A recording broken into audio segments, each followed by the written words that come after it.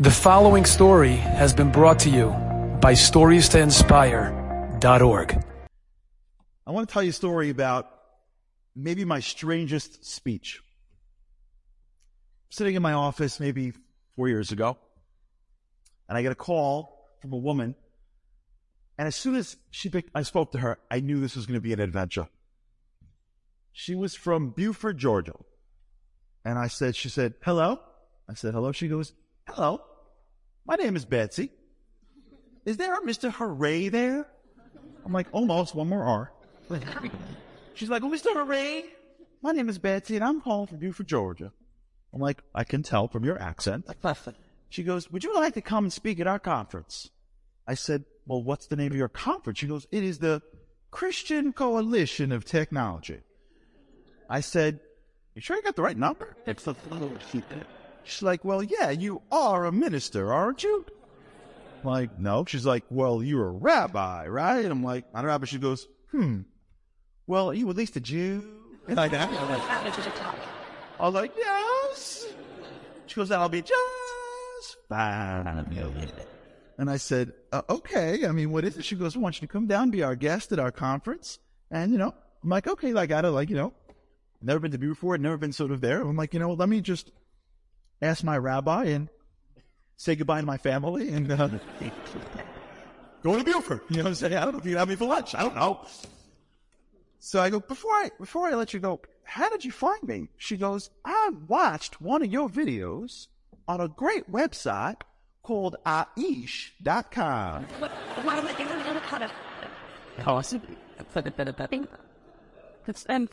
I said, okay. So I asked my rabbi, and I said goodbye to my family, and I boarded a flight to Atlanta and got picked up by a car and drove out to Buford. Anyone ever been to Buford before? Why would you? Buford's a wonderful town, and at least what I saw at Buford, it's long patches of grass, lots of churches, football fields, and gun shops, which is just perfect. So I'm going in church, gun shop, football field, church, gun shop, football field. I'm like, this is going to be an incredible day. And at the end of this long, long road, there was a small little hotel. And I got out of the car, and I walked into this conference. It wasn't a major hotel. And I kid you not, the conference would have been a conference that you could see in one of our communities. The conference is about technology and how technology could impact faith on children. Like, we could literally have had the same thing. And I walk into this room, and the room is packed. And there's three presenters. There's an evangelical minister, but I want you to picture this guy. He's like 35, good looking, short haircut, and he is like, in the dictionary, if you look at like charisma, you see his picture. He's like, he comes in the room and the room just lights up. He's walking, he owns the place. Next to him is a Southern Baptist minister, African-American man. Like, the Energizer Bunny. And then there's me, the Jew from Long Island. And the conference begins. So let me give you, for those of you who aren't familiar, I wasn't familiar. The way it works, if you speak to a Jewish audience, you get up here and you give yourself, and you sweat this out. The rabbi gets up there and he gives a drasha and sweats it out. If you're lucky, after an hour for a Jewish audience and they like what you say, we say, shkayach. Shkayach is short for Yasher Koach, but God forbid should we say two words. Let me turn it into like one word, which is like a half like we're coughing. Shkayach. Shkayach. So when the rabbi's done, his whole suit is drenched with phlegm for all the shkayach. That's it. You get a shkayach? That's the gold standard in the Jewish world. Not in the evangelical world. If they like what you say in the middle of their speech, they will scream out mid-speech, amen. Just in the middle. Amen. If they really like what you're saying, I don't know how they do it. They have like this weird like ESP. They say, but not one person, like 4, 5, 10 people. I don't know how they all know to start being together, but they do. And you'll get a collective, He gets up there, and this guy just kills it. I mean, he kills it. He was quoting every single prophet, and they are loving him. They are amening him. They are reviewing him. He's talking about David and the rock of David. Although it is small, it'll slow the big Goliath. The internet may be big, but it's our faith that makes us work, because David has the name of the Lord. And you never met. And they are going out of their minds. They're amening. They're reviewing. He is dancing with them. I am sweating. I've never seen this in my whole life. And he sits down. It's like a regular David. Then the Southern Baptist gets. Holy cow. If you think the evangelicals are fun, forget it. Southern Baptists, you've got amen and mm-hmm. Then you got extra credit words. If they like what you say, after they've gone through amens and mm-hms, they will stand up and they will put their hands up and they will say, "Preach on, my brother." In the middle, people just stand up, and it's unbelievable. This guy, forget about it. But he's quoting guys, and he's not quoting our people. He's quoting Matthew and Luke. I don't know who these people, it's not one of ours, but he knows them chapter and verse. And he's quoting and he's dancing, and the people are up in the aisles. Amens, preach on. He is dancing with them. I am dripping in the corner. The evangelical's not moved whatsoever, and he's rocking, and he sits down. And then it's my turn. And I get up and say, in this week's Parsha, it says... I didn't do that. Doesn't work in shul. It's going to work down there.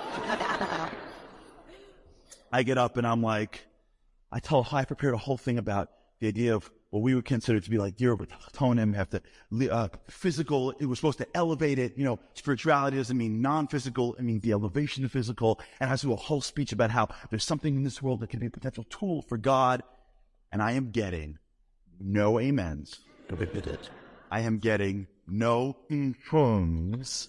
And you can be sure I am not getting any preach on, my brothers. And it's uncomfortable. You understand?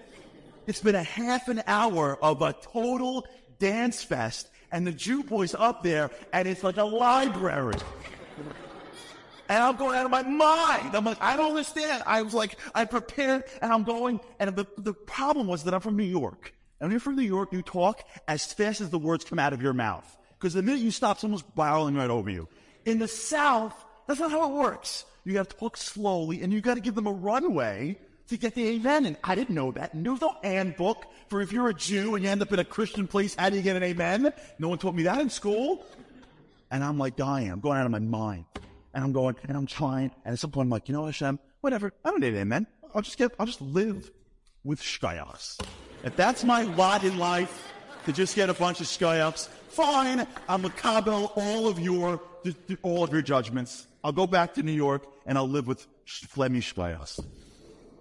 And I'm going, thank you. And I'm going, and I'm just into it. I'm like, let it go. And I'm talking about this time. You have to elevate what we have and do it for the sake of God. And I take a breath because I'm exhausted. And in the corner of the room, a guy goes, "Amen." And I'm like, "Sir, I want to let you know something. I was up here the whole time, and I'm like, I'm not getting any amens." And I was getting a little subconscious, but I want to just thank you so much because I really appreciate your amen. And the crowd found out that this Jew boy wanted amens.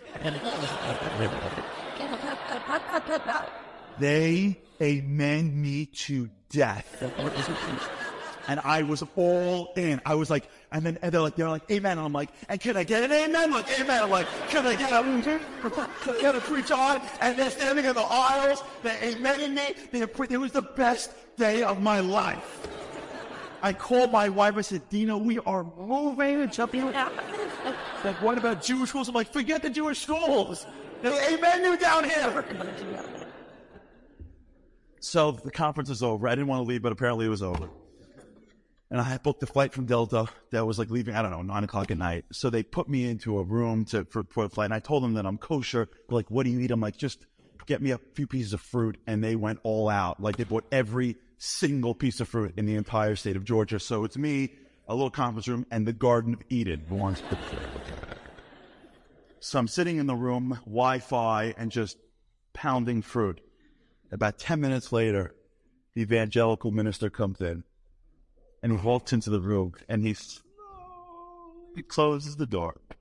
I'm like, okay, this is the moment. So he looks at me and goes, good job in there. I'm like, you get this all week? He's like, every time I speak to you, I'm like, wow. Talking for a few minutes, and then he gets really serious.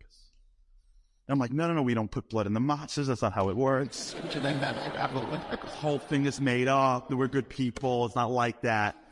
I said, what? So he looks at me and he says, I know. I'm like, what? He's like, I know. I'm like, I'm so happy that you know. Because I guess you think that I know too. So you know and I know. So let's just at the same time say who we know. You go first. So he says, about you people, I know. I'm like, okay. What is it about our people in particular, if you wouldn't mind, that you want to start with that you know? So he says, I grew up and I was always a man of faith. My grandfather had a ministry. My father had a ministry. And I knew right away when I was going straight to the ministry. I love the Lord. I love the Bible. And this guy can quote chapter and verse like I've never seen. He's quoting Zechariah. I don't even know half the stuff they sound. You're probably right. I just gotta look at the Hebrew. He goes, but I gotta tell you something. When I'm in my church, I always have this thought that somehow God hooks you people up. Something about you and God. Always hooking you up. And it always bothered me. It seems like God is always taking care of the Jewish people. And once I got to a certain level in his ministry, he was able to take his first trip to Israel. And I took a mission to Israel. On the last day of the mission, my tour guide said, tomorrow we're going to see the most sacred place right now in the world for the Jewish people, the Western Wall. This is the last remnant of their temple. And tomorrow we're going to go there, be able to pray. And he thought, thank God I have this tour guide because it's probably close to the public. But this guy can hook us up and get us in. So the day came and I woke up in the morning and I got to tell you, I was sorely disappointed.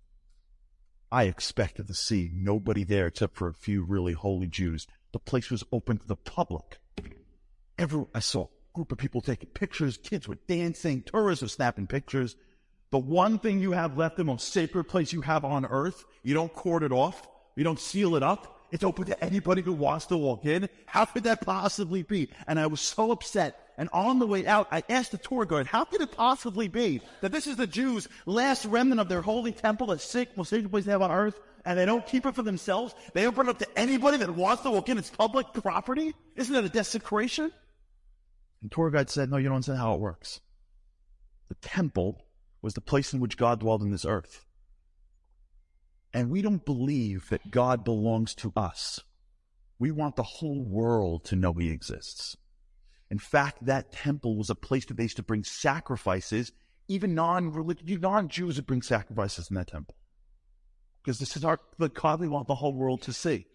So if anything, when we have a place of the temple, we want people to come in and tap into a little bit of divineness. And as I walked out, I realized why God hooks you up. Because you're his people. And you're tasked with bringing him to the world. So since you're working for the man, you might as well get company benefits. This is what you do. Your job is bringing him into the world. So I understand if you're bringing him into the world, you deserve to have certain benefits. So I got on that plane, and I got to tell you, I had a very interesting flight home. Because part of me was so proud to be a Jew. I'm a nobody. I got a call from somebody. So it's funny because as I walked out, I go, how did you get me? He goes, when I got back from Israel, I told my secretary, I'm like, Betsy? She's like, yep, Betsy. And I said, I told my secretary, we're doing a conference about technology, my first conference. Get me a Jew. After that. He said, I'm like, I'm happy I was the one. Thank God for Aish.com. I'm a regular nobody, and yet I'm part of a people that's so glorious that some guy in Beaufort comes back from the greatest state in the world, greatest country in the world, and because I happen to be born as a Jew, because I happen to be a Jew, I'm connected to this nation. Enjoyed this story? Come again. Bring a friend. StoriesToInspire.org